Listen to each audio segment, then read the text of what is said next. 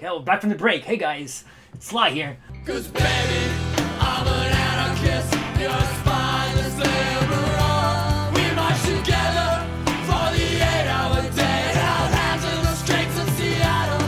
When it came time to throw bricks to that Starbucks window, you left me all alone, all alone. Welcome to Oops, I Talk Politics, the left-wing political podcast where we talk about politics. I'm Ryan. I'm Sly. I'm Phil. And I'm Daryl. We made it, guys. No, we're not making it. I'm protesting this. Yeah, we didn't make it. We never make it. Because we're in hell right now as a country, and I feel like saying we made it is, that's false information. Well, I'm protesting your protest, so... Not to pull back the curtain, but right before we started recording, we were like, Daryl, I hope your pessimism is okay. And you're like, no, I just had a moment. I'm pretty over it. I think I'll be kind of positive. Good start. I'm positive I will be negative. Yeah. I'm positive we're in hell. Yes. So we're going to talk about protesting. Because last episode, Boo. if you recall... Don't boo my protest. We talked a little bit about protesting, and it was recorded right before this whole NFL thing, so it seemed like we had our fingers on the pulse of America, but that was really just coincidental. Yeah. So now we're gonna go. Don't give away our secret, secret, you Yeah, asshole. we have our fingers on the pulse of America. We're the prophets. We go to for the realest news. Go to Upside Talk Politics. Check our shit out. Good. Wow, this They're is already- weird. Now Sly's the one trying to pitch. Oops. He's the Alex Jones of our show, though. He's gonna start selling like Man Vitality. Oh, he is the craziest one too.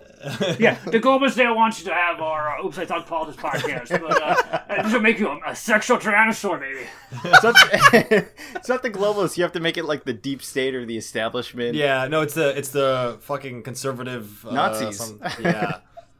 The anti-globalist scum, the Nazis, all out to get us. The Evans of the world.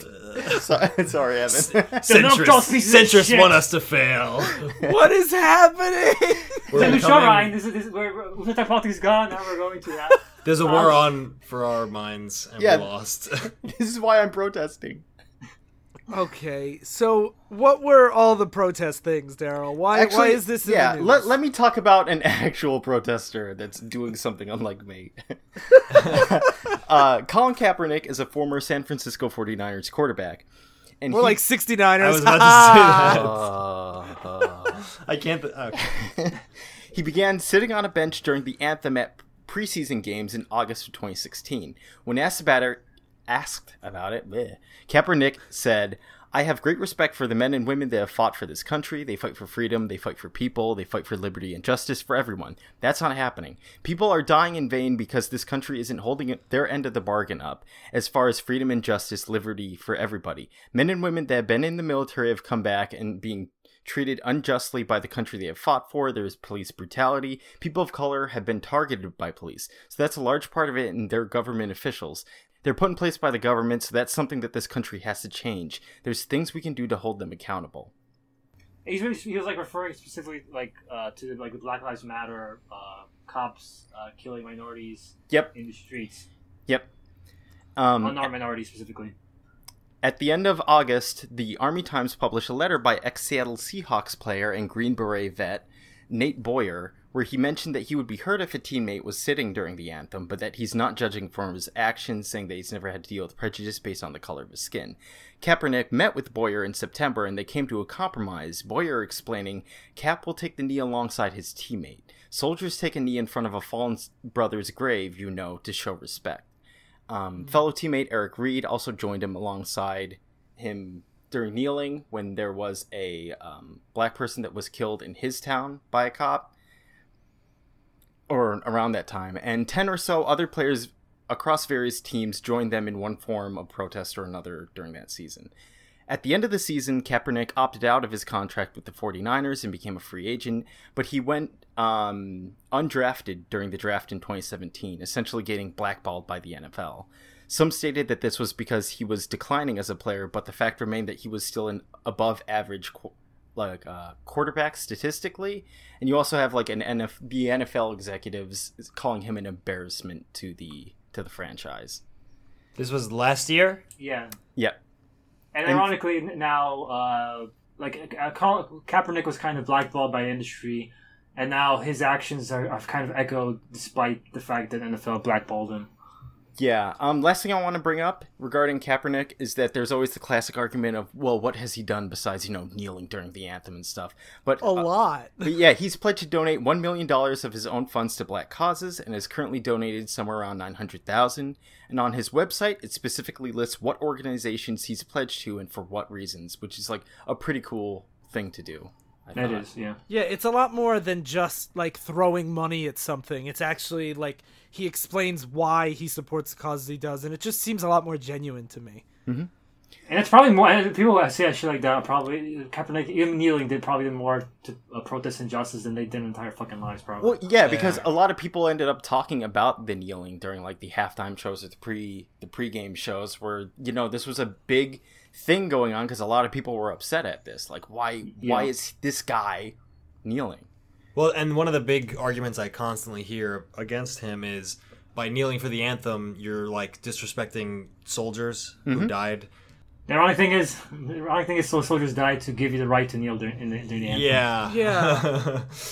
It's one of those things that's like, if they came out and their stated goal was like, we're kneeling during the anthem because fuck America and fuck soldiers, like then you kind of have an argument. But when they're like, we're protesting a specific thing and an aspect of America that we feel like is not living up to the American dream for all Americans, it seems strange to me to be like, well, you're spitting on soldiers. And not only that, but that he talked to a former vet, and the vet was like, don't sit during it, kneel during it, to at least try and show your respect for the anthem. And he was like, this is a really cool idea, and I didn't mean to disrespect you or your service. Right. Yeah. There are vets who have been, like, it's one of those things that gets into a weird situation where it's like, there are vets who support it and vets who don't, and it doesn't mean like, well, I have a vet on my, it's like the racist person who's like, I have a black friend who says it's okay. I hate that fucking tokenism on like all sides whenever like everyone's trying to get a black friend to back up their cause. Yeah, it's like I have a vet friend who said it's okay to kneel. It's like, okay, but like the larger idea is what matters more, I think. Yeah, it's more about the idea, like whether the ideas sound. That's why I always hate when people are trying to get people like minorities on their side, and it's kind of gross. I didn't mean it as like a blanket excuse, but like no one can critique it. I know. And it was interesting that Kaepernick took the advice of somebody like that. It shows that he cares not to. Yeah, that's the important thing I was trying to say is like it's not like he's specifically going against them. Anyway, so September of 2017 rolls around, and at a rally in Alabama, our eloquent and tactful commander-in-chief says, "Wouldn't you love to see one of these NFL owners, when somebody disrespects our flag, to say, 'Get that son of bitch off the field right now, out, he's fired,' later adding that kneeling is total disrespect of our heritage. It is total disrespect of everything we stand for." Did you see what Kaepernick's mom responded to with that? Yeah. Something on Twitter was quoting the president saying, get these son of a bitches out of here. And she said, "I guess that makes me one proud bitch." It's funny because they always act like Kaepernick's defying like a sacred honor tradition, playing the national anthem and standing before a fucking football game. Like, literally, how long has that been in 10 years, America? 20 Yeah, years. that's a new thing. Yeah. And it's football. Yeah, the American government under George W. Bush paid the NFL millions of dollars to be more patriotic. It's crazy too because like it's not like and it's a game. I mean, like if they were at a soldier's funeral, they're all like, get on your knees. Yeah. It's like it literally is like a fucking football game. Yeah, a game that didn't exist or didn't exist to the level it did like 30, 40 years ago. Now, I actually have a question I want to ask you guys. I support everyone who kneels, and like I'm not saying like I agree with them, but there's a lot of people that say like, how do you feel about the people that say that Colin Kaepernick shouldn't have been fired? Like, do you think the NFL should be He's not fired, he wasn't drafted. But you know what I mean? They have the right to not do that. It's a question of not whether they have the right to blackball him. It's a question of, are they shitty for blackballing him? And they are shitty, but they are. No one's going to argue that they should be forced to sign a But a lot of people do argue that. But that's one thing that I wanted to mention is because we talk about a lot, like, that's not what freedom of speech is. Like, we talked about this in a lot of Yeah, episodes. right. It That, protects like, you as from the long as- government. It protects you from the government. And that's one thing that I don't see being used a lot on the left, is that, like, the NFL should be allowed to blackball him. Yeah. But I'm also allowed to say fuck the NFL for Yeah, that. exactly. And you Yeah. can stop watching, and if they do that, and like that's all part of the national discourse. And to mention what Daryl was saying before, do you guys know of any... Have you ever seen a president call for the firing of a private Citizen. organization? Well, if we did that for everything Trump did, have you ever seen a president? No, but like, is that unprecedented? I I think unprecedented. Yeah. president. Yeah, that's what I'm trying to aim for. But I mean, like during strikes and stuff, they have like Reagan fired all those air traffic controllers, but that was for like. I mean, I guess you could say, well, it's still private, they're still private workers, but it was for like all the airports in the country were shut down, so he like it's bigger than just like a football man is kneeling. Yeah. Yeah, I just, to me, that was setting a dangerous precedent for me, that like the president calling for this private organization to fire employees because of the way they like use their constitutional rights. I mean, it's something people have done before, but like with everything with Trump, there was like a era of maybe under Obama where you have to be dignified, and you have to be dignified. Obama had to be dignified because if he didn't, the Republicans would jump on him for any fucking thing he did. But now that there's a Republican in office, he can get away with fucking anything he wants. I don't know if I brought this up in a past episode already, but I saw a poll how evangelical Christians in just 10 years ago cared the most out of all groups in the country about a president's personal morals, and they have gone to the lowest group now that care about a president's personal morals. That's why polls are fucking useless, because it's all about, most of it's about party lines now. Yeah, exactly. They're like, it's when it's convenient, and obviously, if you're like, I have to vote for Trump, and he's an immoral piece of shit, you're like, well, I don't care about morals anymore. They have that kind of shit for all groups. Like when Trump won, all of a sudden, Republicans were the ones that hated Russia the most. All of a sudden, after Trump won, Russia's fine. Like, what's the big deal with Russia? That's true. Like, it's just like that. I was listening to a bunch of Ta-Nehisi Coates interviews today, and one of the things he brought up was just like how nonplussed the nation would be if it was a black president that had done anything that Trump had done. Like, if they had tapes of him talking about how it's okay to sexually harass women, it's like how dead his campaign would be. Even just imagine if Obama called someone a son of a bitch. That's the thing that, like, I have a criticism of Obama, like, being not progressive enough or whatever. The one thing I always feel bad about, though, is he is such a reasonable, polite man, but like if he was any more radical than he was, like a black man could not get elected being more radical than Barack Obama was. Like, you have to be a pristine and perfect like Obama was in order to get elected. He had to be a well-spoken black man in order to have a chance. Who like graduated from fucking Yale or Harvard or whatever. And it had to be which Trump still doubted that he did. Yeah. The fact that Obama was considered like fucking questionable. Like, I can't imagine any other black politician being treated any better. I mean, that's par for the course of the Obamas, because like Michelle is the most educated first lady we've ever had, and the vitriol that she got was disgusting. Still gets, by the way. Yeah, I occasionally, when I really feel self-loathing lately, I've been checking out the Donald still on Reddit, and like they still are constantly calling her a trans man, like saying Michael and his gay lover a bomber or something. Yeah, like get ready for if Kamala Harris becomes the front runner. Yeah. Shit that you're gonna say about her. Yeah.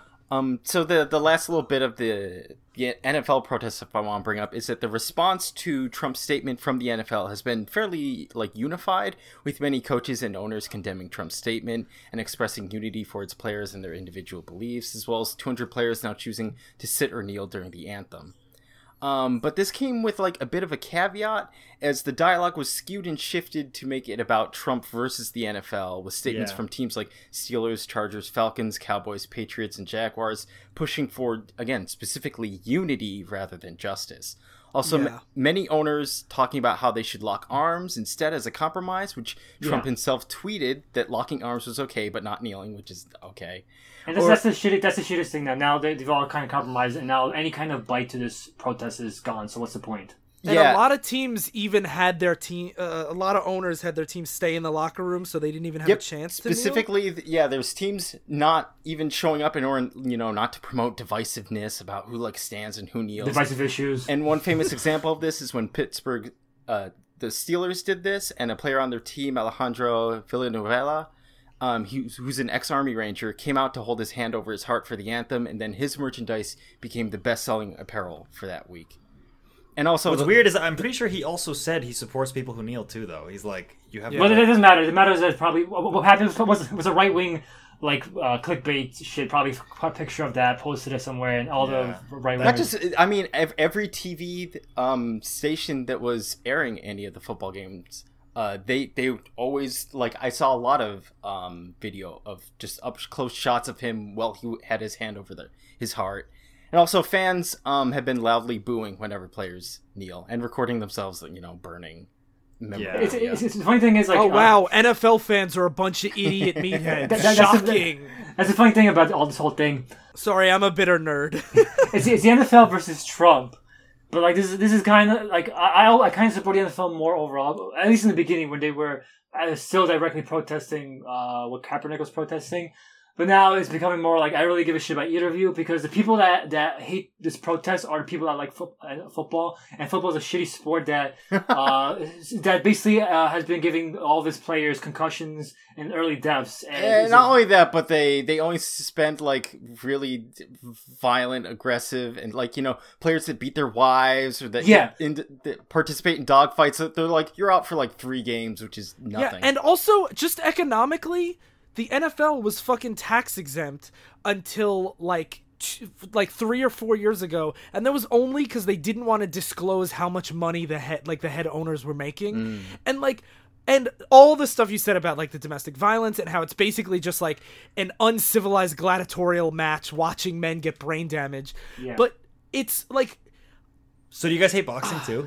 Yes, I really hate boxing. I wouldn't mind. I don't mind I don't mind it as much when it's rugby and UFC fighting.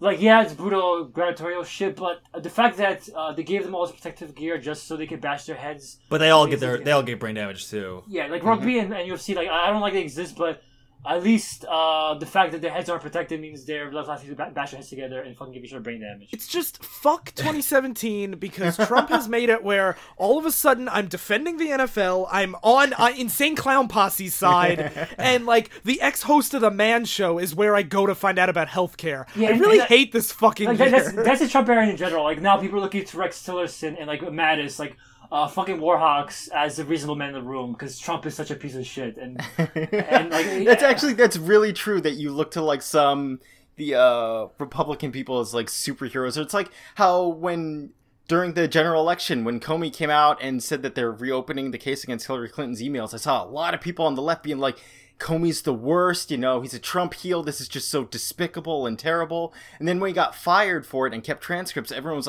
Comey's a hero, he's going to redeem the nation, he's going to prove that Trump is a Russian plant.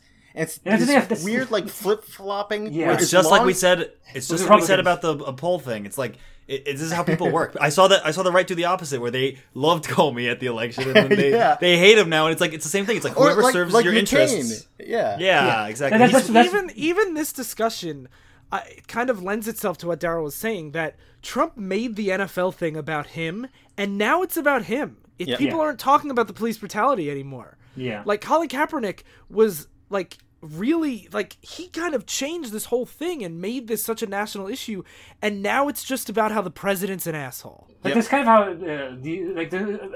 the fucking media always dilutes every single political thing anyway. They always talk about, that's why they talked about it being the anthem first, and saying, it's not about the protest, it's about disrespect to the troops or whatever, because they're trying to take out the actual message of it, so it's just this apolitical thing of they're just being dicks to America or whatever. But now it's even further. Now it's not even that. It's them being dicks to America and being dicks to Trump too. It's always how the media covers. I love the idea of people wanting to take politics out of football during the national anthem, where we're talking about how great our country is. Also, like, all these obnoxious white dudes that are like, this is supposed to be my break from politics. I gotta deal with this all the time. I'm sure that they're knee deep in this shit. They research all this fucking garbage, and they're fucking so knowledgeable on all these topics. Yeah, their brains also, are fucking melting from all this fucking facts. who? When you're not in a position of privilege, you don't get to just turn it off. Like, if you're stuck in an impoverished neighborhood and you're not allowed to fucking vote because, like, for your candidate because of fucking gerrymandering and voter ID laws, you don't get to turn it off on Sundays. Fuck those people. I want to really back right now because that's such a good point. Whenever people say I want to take a break from politics, it's always white privileged people, fucking middle class privileged people that say that. If you're poor, if you're a minority, if you're trans, if you're anything, if you're a woman, if you're a person who's gonna be hurt by these policies, you're not the type who take a break from politics. You have to fucking fight for your rights. I've noticed that on like discussions about that kind of stuff, like politics in media, in games, in movies, that the people on the left, they're never, why are there politics in these things? It's always, I don't like what this message is saying, or the political gambit. But the people, like the centrists or the right people, are the ones being like, why are there politics? Like, I want it to be not political, but it's like, it is. It's just, it speaks to you as like a person. And now there's nothing apolitical in the fucking world. That's why I always bitch about centrists. That's one of the reasons I hate about it. Because they always act like we kind of solved politics a long time ago, and it's only the radicals making things political. And so, you know, it's obviously bullshit. Just look at our fucking country. But the act like politics is like this thing you engage in occasionally, only when it's like election year, and in certain circumstances when it's something that defines people's lives. And getting passionate about it is fucking necessary for some people. The first time I really like noticed this and got really infuriated with it, like that kind of attitude, was last year. I think it was last year. It was during the 2016 election and during the Super Bowl when Beyonce came out and did Formation, which is her like protest song. I was in a room of like middle-class white people, and everybody was like, this is disgusting. And a couple members of my family called her a savage. And I was like, cool, great, this is awesome. And they're like, no, but I like Bruno Mars, he's one of the good ones. Okay, everything about this is the worst. It's like a lot of those type of people, they made it, the current system favors them, so they don't want to change it. So any type of politics or disruption of the current status quo is like an ugly thing that's like only savages or radicals will do. Like it's so fucking. It's just to defend asshole savages people is that a lot of these people are so ignorant of politics because they are in a position of just my life's okay that they don't even realize that they, like, when they see people bringing this shit up, they're like, why do you always bring this up? I don't do this. And they don't realize, like, oh, I'm in a position where I don't need to do this as much because labor unions already fought for my rights 60 years ago. But I love that Phil's contrarian defense is these people are fucking morons. No, they're just ignorant of it. It doesn't mean you're a moron. It is a really good defense. Yeah, and to counter your point, Phil, that's the whole point of the protest, is to call more attention to these things. Of course. And I got into a big argument with one of my students. I'm not going to say argument, but we got into a discussion. I was trying to teach him about space, but it just wasn't happening. But it kept getting political, Ryan. But he asked me, he was like, how come these people have to protest? Like, can't they just do it like where, like, it doesn't, like, they're always interrupting. Like, can't they just do it somewhere else? Like, how come I have to, like, they have to force it down my throat? And I'm like, because otherwise would you know about it? Yeah. He's like, no, I guess not. And I'm like, Colin Kaepernick did this so that he could show people who weren't paying attention about, like, issues he feels strongly about. Yeah, it's about calling attention to issues. Yeah, and he was like, why can't they just do, like, a press release or something? And I'm like, name one press release from an NFL player in your entire lifetime. And he couldn't name one. And then he was like, yeah, I guess you're right. That makes sense. Yeah, I actually had a student say the exact same thing. It's like, oh, they're always, like, blocking up traffic and stuff, like they're always in the way, and it's like that's the only way you get noticed, though. Like that's what protests are for, is to be there and seen. One thing that I've found that's really hard to argue with people about is just because I support his right to kneel doesn't mean I agree with him. I do, but like when I make this argument, I never make it because these people aren't arguing about police brutality. They're arguing with me about whether he's allowed to kneel or not, or if he's an asshole, is what I always get. Yeah. And, like, without ever saying if I agree with him, they, like, can't wrap their head around me, like, supporting someone without supporting their cause. Yeah. Like, that's such an insane concept to a lot of these people. And to segue into what my topic is about anti-protest legislation over the current year. And the way I first got research about this was from the Washington Post, who had an article about it, and they brought up the Tea Party protests as an example of like protests that will be disrupted by these new anti-protest legislations. And I don't like the Tea Party at all. I hated their position. I hate them as a faction. Yeah, they're like the beginning of the call for ignorance in our society. Yeah, but I would have never said they should get arrested for protesting in the streets or disrupting these town halls or any of this shit. Like, they were against me. They're against my political beliefs, but they have a right to say that shit. Mm-hmm. Mm-hmm. But like, speaking of the actual specific legislation, a lot of this, because now we're getting to all these protests and stuff with Black Lives Matters, which I mentioned. We had the protests from the election of Trump, which resulted in some property getting damaged. I would just like to point out at the Women's March there was millions of people and there wasn't a single arrest. Yeah, and like it's always like one fucking women going around not breaking things. Yeah, wow. and whenever there's a fucking any property damage, it's like fucking property damage. Woohoo! Second of all, it's like a window gets broken. They're like, look at this violent scum protest is right here. But I will say, if it was your property, like if your house, I know I'll be pissed. I'll be pissed, but like they're always like, it's a violent protest now. It's a riot. They use the term fucking riot against these. Yep, rioting and looting. Rioting and looting and shit, just because a fucking window gets broken. But anyway, so legislators have introduced bills that increase punishments for blocking highways, banning the use of masks during protests, targeting basically Antifa and organizations like that. A lot of these are dead, thankfully, but they're trying to give people immunity for drivers basically give immunity to drivers who strike down the protester by couldn't accident. Believe that. Yeah, and thankfully those are all dead. Probably the fucking time it came true in Charlottesville probably led to those things being fucking political noose around their fucking necks. But the fact they even tried to make that a fucking law is fucking disgusting. Yeah, this is like one of the most frustrating things I feel like just living in this time is because we're so acutely aware of what our politicians are doing. It's seeing them trying to come up and pass legislation like this where it's just like it's so naked how evil a lot of them are. And the thing, it's not just the politicians; it's the base too. Yes, yeah. My Trump supporting family members, these are the people that railed against Antifa and said that, oh, look at so much for the tolerant left. Look, they like violence. But they also, and they're like, but these Nazis it was just their free speech. They're being peaceful.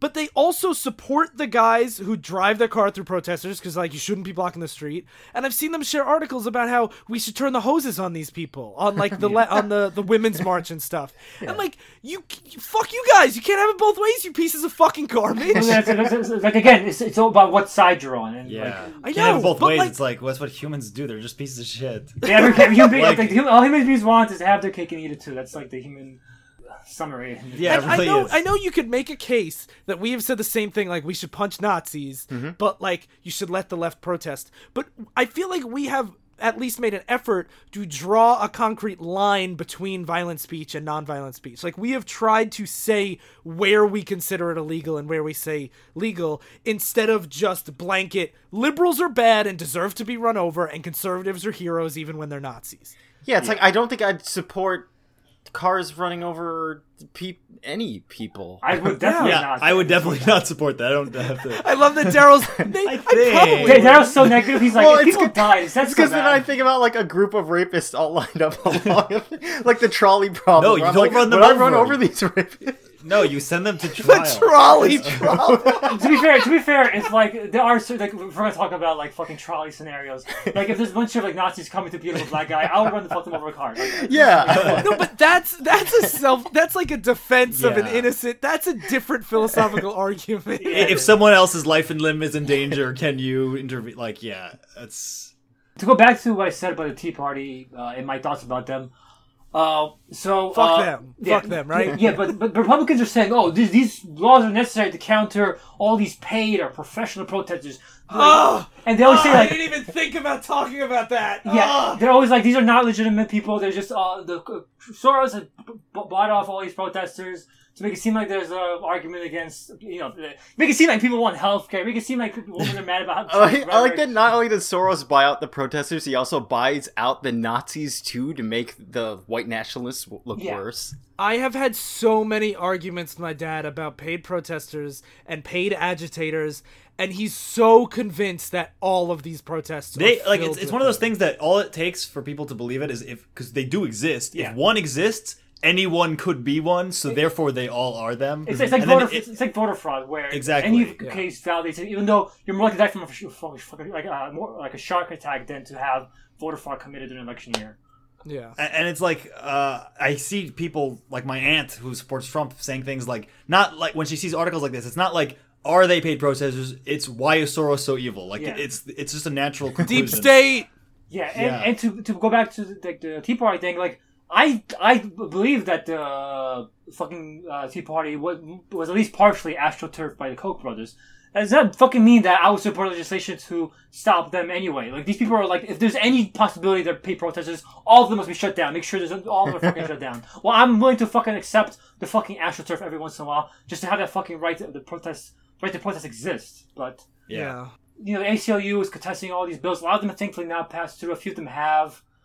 But the ACLU talked about saying that the Supreme Court has gone out of its way on multiple occasions to point out that the streets, sidewalks, and public parks are places where the First Amendment protections are at their most robust. The Supreme Court said, if you want to protest, you go to the public areas, you go to the streets. So, fucking most obvious constitutional right there fucking is according to the Supreme Court. And Democrats who are fighting this legislation, as well as ACLU, they're saying, they all repeat, there are laws to make it a crime to block traffic. There are laws on the books to stop like the worst examples of the thing you're fighting against. All these laws that you're supporting are there just to limit protests and make protesting a crime. Like, they literally are trying to pass laws that, like in Arizona, they tried to pass a law that if you plan a protest and anyone that protests turns violent, anyone that protests, the whole all your assets can be seized by the police. Like, all they're trying to do is intimidate and criminalize protest activity. Law and order. They pretend law and order when it's really just to disincentivize you exercising your rights. Yeah, and the sad thing is how many people, like the base, actually does support this, because I really truly believe if you are someone who believes against the right of protest, you are not, like, that's one of the most un-American things ever. Yeah. I just found a funny note by the ACLU. The ACLU pointed out, this is a constitutional right. Your right to drive, not only is your right not to be disrupted while driving not a right, your right to drive is not a right. It's a privilege. Like, that's why you have a license. So you get the privilege to drive on public roads. Like, you have literally no basis to fucking be upset about this. Fuck off, you fucking driving piece of this shit. Just all these, the same like moderates that don't want like football interrupted. They're like, it shouldn't, like, so inconvenient. I'm just trying to go to work. And it's like, these people are trying to have their fucking rights protected. Yeah. Fuck like, off. if women are protesting because their fucking reproductive rights are being taken away, that's a lot more inconvenient than you're 10 minutes late from work, you fucking selfish asshole. Did you see that extremely biting tweet? I forgot by who it was from, but it was about the Las Vegas shooting, and it was that the GOP sees the entire arsenal the shooter had as a right, but the 500 victims going to a hospital was a privilege. Yeah. Okay, no. I was actually going to say that you're right that the Supreme Court in almost every case about the First Amendment affirms the right of freedom of expression, like, every time. Like, literally, protest is one of the most American things. Before we were even a nation, when we were a bunch of colonies, I'm sure you guys all know about the Boston Tea Party, which was a violent protest, destruction of property, not people. But that doesn't count. So why do they have to destroy property, though? Yeah, why do they have to destroy write a tea? letter? Couldn't they just go to the free speech zone and hold up signs saying no more tea tax? But don't kneel. You can't be violent, but you can't kneel. You can't don't be quiet disrespect. either. You can't hurt anyone. You can't break anything. You can't kneel. You can't be on TV. You just go into your room and hide under the covers and say, I'm protesting. Unless you're white, then it's fine. Yeah. And literally, though, if you look at like colonial history, the lead up to the Revolutionary War, the amount of protests and violent actions where people, like, the Boston Massacre happened because a mob was throwing shit at the soldiers, being like, "Fuck off, soldiers, we hate you." Like, I mean, this stuff is in our, like, it's in our tradition. Like, and then you go back to every time workers, women, minorities obtain rights, it's not through like the benevolence of, you know, the status quo and the establishment. Yeah, like we finally usually... listened to you enough that we agreed to your terms. Yeah, it's always like women marched in Seneca Falls in the mid 1800s. They protested during World War I, got locked up and force fed tubes down their throats because they were protesting outside the White House during a wartime. The civil rights movement was mass protest you saw groups like the Black Panthers, which were going around armed, like following police.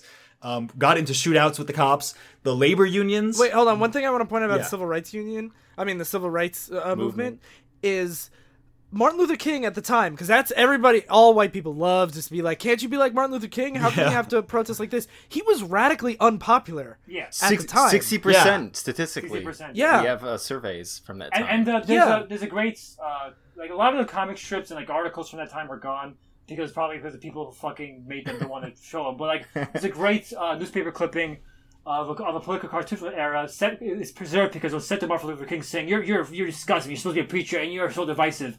And it's Martin Luther King in front of ruins husk of a city saying, I'll have another non-violent protest tomorrow. Yep, I've seen that one. And just as an aside, everyone should read the letters from the Birmingham jail. I think it's one of the most important pieces of American literature ever written. You could, instead of reading that, just watch Eyes on the Prize Civil Rights Reader. It's a pretty good series.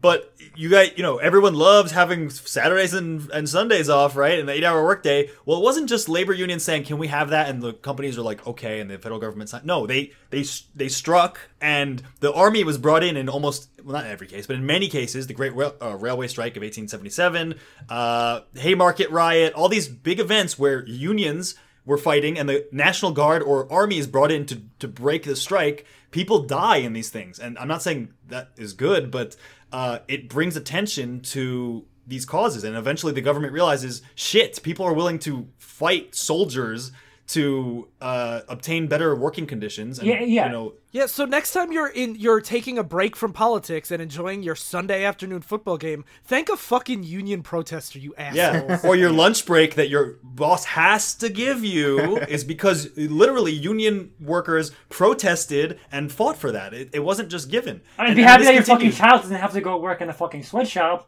because union fucking workers protest that's against still a that shit crazy too. thing to think about. People hate unions so much these days because a lot of they feel like they're not needed anymore, but the thing is, they fought for so long to get you the things that you enjoy now. You have to maintain them. Because I do recognize that there is a lot of corrupt unions. Yeah, of course. That is a huge thing that the government has cracked down on. Sometimes because they're on the side of big business, and sometimes because it is really criminal corruption. Yeah, but there's still unions have done so much to help this country, and largely through mass protest. And I'm not going to defend everything unions ever do. And, there are eras where unions went too far. Fucking, what's his fucking name? Johnny Hoffa, who, one of the most famous union leaders, supposedly ties to mafia and shit like that. But I'm not going to defend all that shit, but unions are at, their weakest point, historically, since they were fighting and getting shot by the National Guard. Yeah, exactly. And you're going to say, we need to make them even weaker than they are now?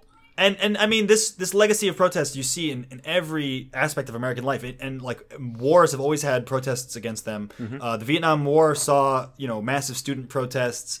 Again, look at Kent State. I was going to say, clash with the National Guard again.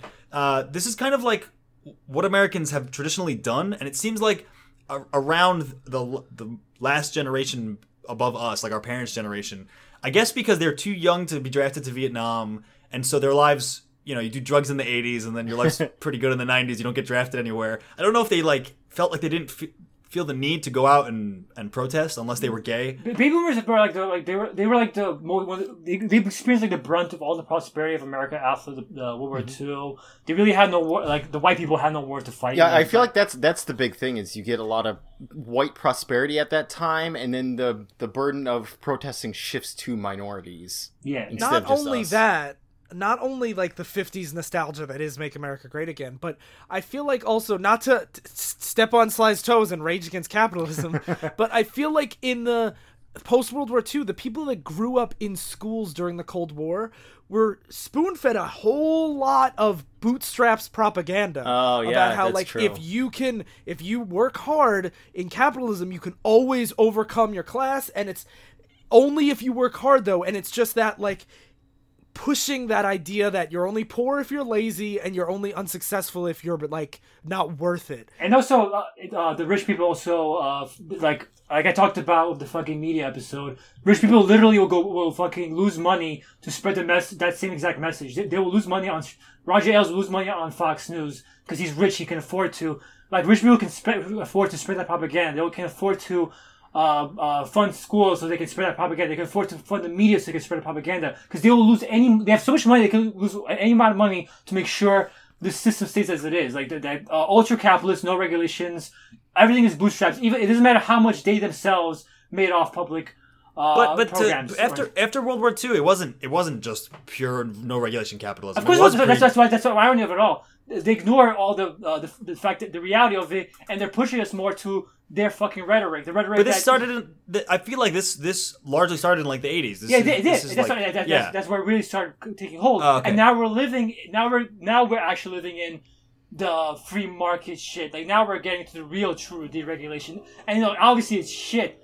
But like they'll never admit it, and the propaganda spreads so deep into our culture, and so many people have it ingrained into their entire identities. And not only that too, but our parents also they finished high school and started entering the workforce and became like productive members of society when this rhetoric started in the early 80s. Exactly. Yeah. And because I was going to say before, like the post-World War II era, I understand during the early Cold War why people felt that way.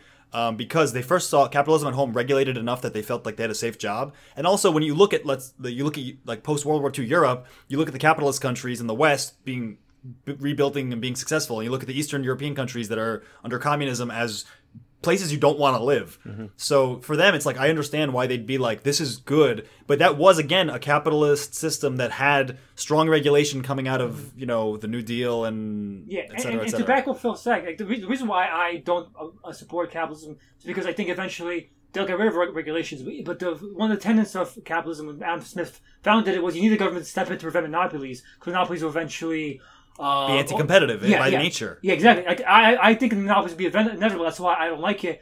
Like capitalism, but even I acknowledge that capitalism that makes it strong is the competitive nature that monopolies and all this the fucking rich pushing their propaganda, all this stuff, deregulation, all that shit is working against. It's working against capitalism. All this shit is basically killing the parent. This fucking monopoly is killing the parent that birthed the capitalism. And one thing, too, is the short gains are always so much more obvious to people than the long-term gains. Like, I remember having conversations with my dad and him saying, like, well, our taxes, we paid less taxes under George W. Bush. But they seem to ignore that, like, we also closed 2 schools a few years later. Like, they're... Like, it's easy to say, like, oh, look, I got an extra $300 for my tax return this year. But not realizing, like, oh, that bridge is falling apart or our roads haven't been paved. Yeah, it's crazy how much people will give up program-wise as long as they get a couple more, 3 to 5% more money each year. But anyway, what does this have to do with protests? So the point was that,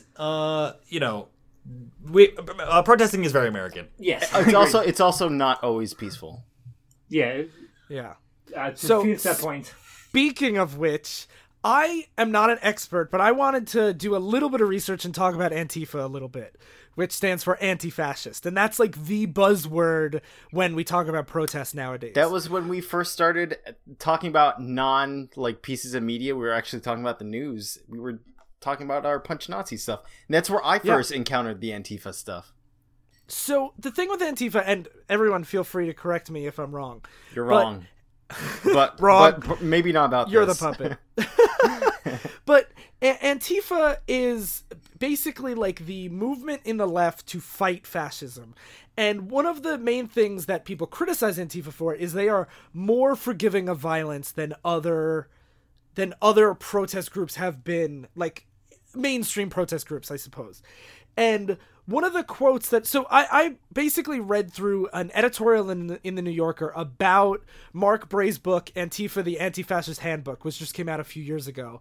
And one of the quotes that stood out to me was, you fight them by writing letters and making phone calls so you don't have to fight them with fists. You fight them with fists so you don't have to fight them with knives. You fight them with knives so you don't have to fight them with guns. And you fight them with guns so you don't have to fight them with tanks. And that's based on a Baltimore-based activist who goes by the name of Murray. That is kind of like the general mantra that Antifa seems to be using is they don't want, it's not, and obviously there's always some bad apples, but they don't want violence, but they will resort to it if necessary. And that's something that I'm not really sure where I stand on, but as time goes on, I'm getting less and less. Like Antifa. Antifa. One of the problems with that, though, is that they're not like by nature, they are a loose organization of self-styled, fascist, or not fascist, anti-fascist, Whoa, anarchists. Phil, got your alt-right showing.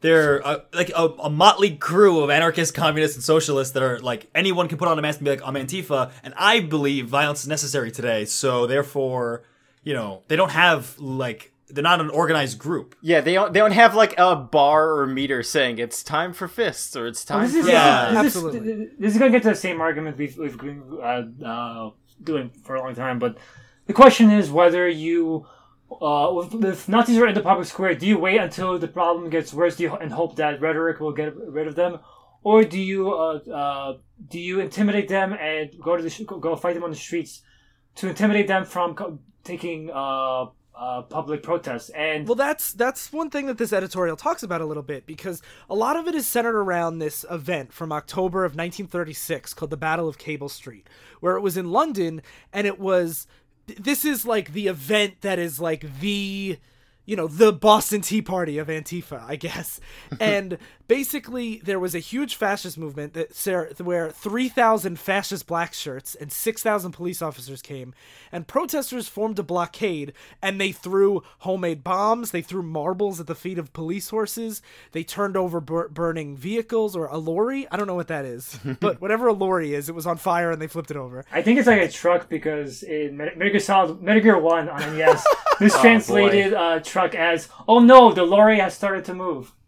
And one of the things that the reason why I wanted to bring up this event is because the article talks about how it pushed away the fascists, and soon after that, the fascist movement dwindled and faded away. But before that, they actually saw higher turnouts and unprecedented percentage of the vote after that, because Antifa was painted exactly like they are now, as this like boogeyman of the left, that they're coming out for you. And there was a lot of anti-immigrant sentiments that, they wear masks and they're hiding that they're immigrants trying to take away our our rights. And basically after that, fascist youth attacked London's Jewish ghetto and businesses, and they did better in the polls in 1937 than they ever had before. But Bray argues that those results don't undermine the legacy, because what it did was, in response to that, it re-galvanized the anti-fascists, and they continued to fight them. And then after the war, during the build-up to the war and afterwards, they faded away. And the thing that I wanted to ask is, do you guys feel like Antifa is confrontational to the point that it's setting up this both sides are just as bad narrative? Yes, I do. I'm going to go against my earlier statement. Before Phil goes into his spiel, I want to say my spiel. Okay. There was literally a point I need to get in first. There was literally a point in history where leftists and Nazis were in the streets fighting. The establishment said both sides are just as bad. Both sides are just as bad. That place was pre-Hitler. That place was Nazi Germany. It was. I'm being fucking serious. Nazis and communists literally would fight in the streets before Hitler came into power, and the establishment said, we don't like Nazis that much, but the communists are going to upset our fucking rhetoric. Let's see where this Nazi thing goes, and look where I went. But you say that both sides are just as bad. They're literally fucking not. Nazis I'm not saying never they're just as bad. Even though they're just as bad. He's not saying they're just as bad. I'm saying that to your question that are they going to be both sides if violence gets erupts? The communists were not just as bad as the Nazis in pre-Nazi World War II, and they will take a long fucking time before the Antifa becomes just as bad as. No, but it's not like communists did great things. Yeah, that's what I'm going to say. The thing is with this analogy is like, are you saying that in Weimar Republic Germany, if more communists fought, I'm not saying But so you're saying if commies would have won, you're saying that was the best both worlds if commies? No, Let's I'm saying that the communists were such a smaller minority than the fascists in Germany that Nazism was actually a popular ideology where communism was a much less popular one. And regardless of the amount of violence the communists used, I don't think the Nazis ever would have not come to power. That's a fair point, but I think my main point to bring that up is saying that they're not just as bad. Like, no, they're not just as bad. But the point is that it's the public perception, because earlier I was saying, labor unions fought and shot and killed for our rights, but at the same time, I will say even one of the events I mentioned, the Haymarket riot, where one of the labor activists threw a bomb that killed some cops. After that union was so demonized they actually lost all their members, and the unions that actually survived out of that time period were like the AFL, which did not ever really engage in violence, and they're still around today, whereas the Knights of Labor, were blamed for the bombing, they're gone, they failed. So like, I do think public perception matters a lot, even if you're just pandering to a bunch of centrist pieces of shit. It's like those centrists are going to be the ones going voting out and determining your laws. Yeah. I want to read this one paragraph that I really love, and by the way, this article is called "An Intimate History of Antifa" by Daniel Penny. It's from August of this year. So the paragraph goes, so here Bray explicitly deals with the philosophical and practical problems of Antifa. And for the record, the names of the chapters that he's talking about are 5 historical lessons for anti-fascists, so much for the tolerant left, no platform, and free speech. So the chapter's literally called so much for the tolerant left. But, so here he deals with the philosophical and practical problems of Antifa. Violence versus non-violence, mass movements versus militancy, choosing targets and changing tactics. Bray concedes that the practice of disrupting fascist rallies and events could be construed as a violation of the right to free speech and assembly, but he contends that such protections are meant to prevent the government from arresting citizens, not to prevent citizens from disrupting one another's speech. Speech is already curtailed in the U.S. by laws related to obscenity, incitement to violence, copyright infringement, press censorship during wartime, and restrictions for the incarcerated, Bray points out. Why not add one more restriction, curtailing hate speech, as many European democracies do? As for the slippery slopists, afraid that Antifa will begin with fascists and eventually attack anybody who opposes them, Bray maintains that the historical record does not support this fear. Anti-fascists who have shut down local hate groups, as in Denmark, usually go dark themselves or turn their attention to other political projects rather than finding new enemies to fight. In his Atlantic piece, Beanart notes, when fascism withered after World War II, Antifa did too. I think that's an important point, is that we've had anti-fascist movements before. We saw them in Spain. We saw them in Germany. We saw them in, like, after the Spanish Civil War, there was a big one. We even saw them in... Yeah, but they got, like, purged by the government. Yeah, but we also saw, like, even in the 70s punk scene, there was, when it went hardcore in the early 80s, this is a little more my expertise than Antifa, but there was a rise of Nazi punk bands, and leftist, like, anti-punk bands, like the Dead Kennedys, pushed back at them, and oftentimes in violent ways, and had their own anti-fascist movement, especially in the DC scene. And then when the Nazi punks went away, Antifa didn't turn to somebody else, they just went away. Yeah. So you're saying that they're not going to become a prominent, like, violent force because they disappear at once they're not needed anymore, like an immune system like a response, superhero. It's like a superhero. and also after we beat out about Charlottesville, I forget the actual number, but it was like hundreds of Nazi rallies were canceled after Charlottesville, after seeing the shit that got stirred from them protesting in public. I'm glad we live in a world where those hundreds of rallies aren't more common. Yeah, that's the thing, is I don't support violence, but I think that slippery slope argument of, and I've gotten into arguments with people about this. I did it with many people after Charlottesville. And the whole, like, then they're going to come for you next. Not if their whole thing, their name is literally anti-fascist. I don't think that most of these people, obviously some are, but I don't think most of them are going to then turn to somebody else. I don't think they're going to become PC police or whatever the right's afraid of. I really think they're going to fight Nazis and then go away. And you know what? If they turn their attention to someone else that I don't find as deplorable as Nazis, then I'll switch sides and defend that other group. I can support them now and then not worry about the slippery slope because I could change my mind later. Yeah, and also you guys were saying, what about the centrists? But I want to say this. If Mitt Romney and Mitch McConnell say Trump is wrong for saying both centrists are bad, I'm sorry. it's a centrist position that both sides are not just bad. Fuck off, both of you. That's the fucking talking point. I wanted to say, like... Mitch McConnell and Mitt Romney both said both sides are not just as bad. Trump is wrong. So fuck you, Phil, for saying, oh, centrists. No, centrists, if they're reasonable, even if the fucking Republicans can say both sides are not just as bad. Guess what? Mitt Romney lost and Mitch McConnell's going to lose his next election. They're not what the people want. Yeah, and that's another point. It's even the centrist thing is a trap in general because... they're like the Democrats are like, oh, we have to appeal for the centrists, appeal for the centrists. When in reality, you should be appealing for the people that don't vote at all, and that includes that's because that's always the largest voting bloc. People that don't vote at all, because people that do vote regularly are usually well-off white people that vote Republican. So that's a trap that Democrats always fall for, and we shouldn't be falling for that anyway. But even if we were, the centrist position is not to fucking support both sides as bad. In this case. Yeah, but it's a very important case. This is like the case we're talking about. I was going to say... It's the case that we based an episode on. Yeah. Going back to Ryan's point about, like, the slippery slope, I think to play devil's advocate, aka Phil, that the fear of the slippery slope is that you compromise... Like, slippery slope is a fucking logical fallacy. So it's kind of stupid that we're doing this. Hold on. That doesn't mean it's not true. That doesn't mean it can't be used. I know, People use it incorrectly. You can do a million slippery slopes for everything. Just to point that out, this is getting ridiculous. It's that you're giving them too much power. Like you shouldn't be giving them that much power. So that when it comes time to fight back against them, they're going to have too much power. What power are we giving them? It's that you're not gonna. I don't know that you're not gonna demify them. Again, I'm mostly on your side with this. Like the police aren't going to fucking crack their skulls in if they ever get any power. It's like our whole establishment is so geared towards law and order, towards the establishment, to all this shit. Like we can worry about like million things. We can worry about all this shit if it becomes even a minor issue. It's not even a minor issue right now. Things are so geared toward establishment.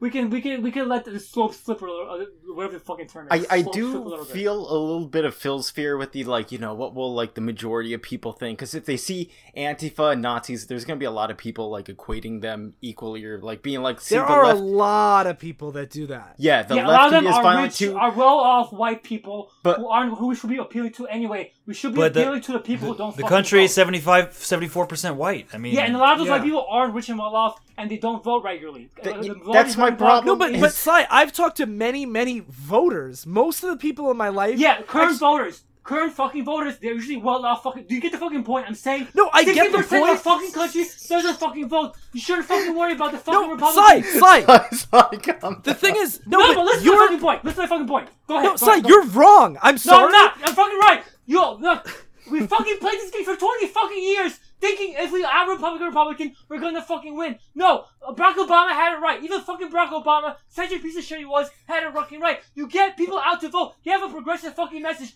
Don't fucking worry about the white fucking centrists, you piece of shit. Even your fucking Barack Obama didn't do that fucking shit. And I'm you not said wrong. saying... We played this fucking game. We had the fucking elections over it. We fucking lose when we're the fucking other Republican Party. We always lose. We fucking win when we fucking have a message. Sorry, I agree with you. People that aren't fucking voting. We fucking worry about the Republicans when they're not gonna vote for you anyway. Vote for the people that fucking aren't voting right now. Sly, I agree with you that we should be pushing for progressive candidates, but I disagree with you that when you say most of these people don't vote. I don't agree with you. 60% of our country doesn't vote. Fuck you, Phil, right? 60% of our country doesn't fucking vote. That's a fucking fact. You're wrong. You're literally fucking wrong. No, I'm not. Yes! 60 fucking percent, you fucking moron! 60! You let the fucking white fucking long Irish. Sly, we have a much higher voter turnout than that. 60% of people don't not vote. What? 60% of people in this country Alright, I'm don't done. not. End the podcast. Fuck this shit. Bye, guys. No, don't. No, don't leave. No, I'm fucking sick of this shit. Bye. Sly! Wow! Voter turnout in this country is 60%. Okay, that Phil in like a monotone voice was just saying like we have to worry about the centrist message, and that finished him. Okay, that was a one-hit KO you just gave him. So, thank you guys for listening. Well, I guess check out Sly on my comedy podcast. We'll get it right next year when we're selling. You mean merch. this podcast? Yeah. And check out all the other shows at our network, ConradRadio.com, including... Falling in Love Montage is doing a month of all songs based on their theme song. and it's all movies that their theme song are based on, and it's really great. And their Clueless episode was extra good, and I love Clueless, so yeah. So I guess thanks for listening to Oops, I Talk Politics. I've been wrong about everything and a fucking moron. I guess I've been worried about the centrists too much. And I'm protesting this podcast still. No, I'm fucking sick of this shit. Bye. Oops, I ended the podcast. Radio.com, independent podcasting network. P.S. Sly did not actually quit the podcast. He'll be back next episode.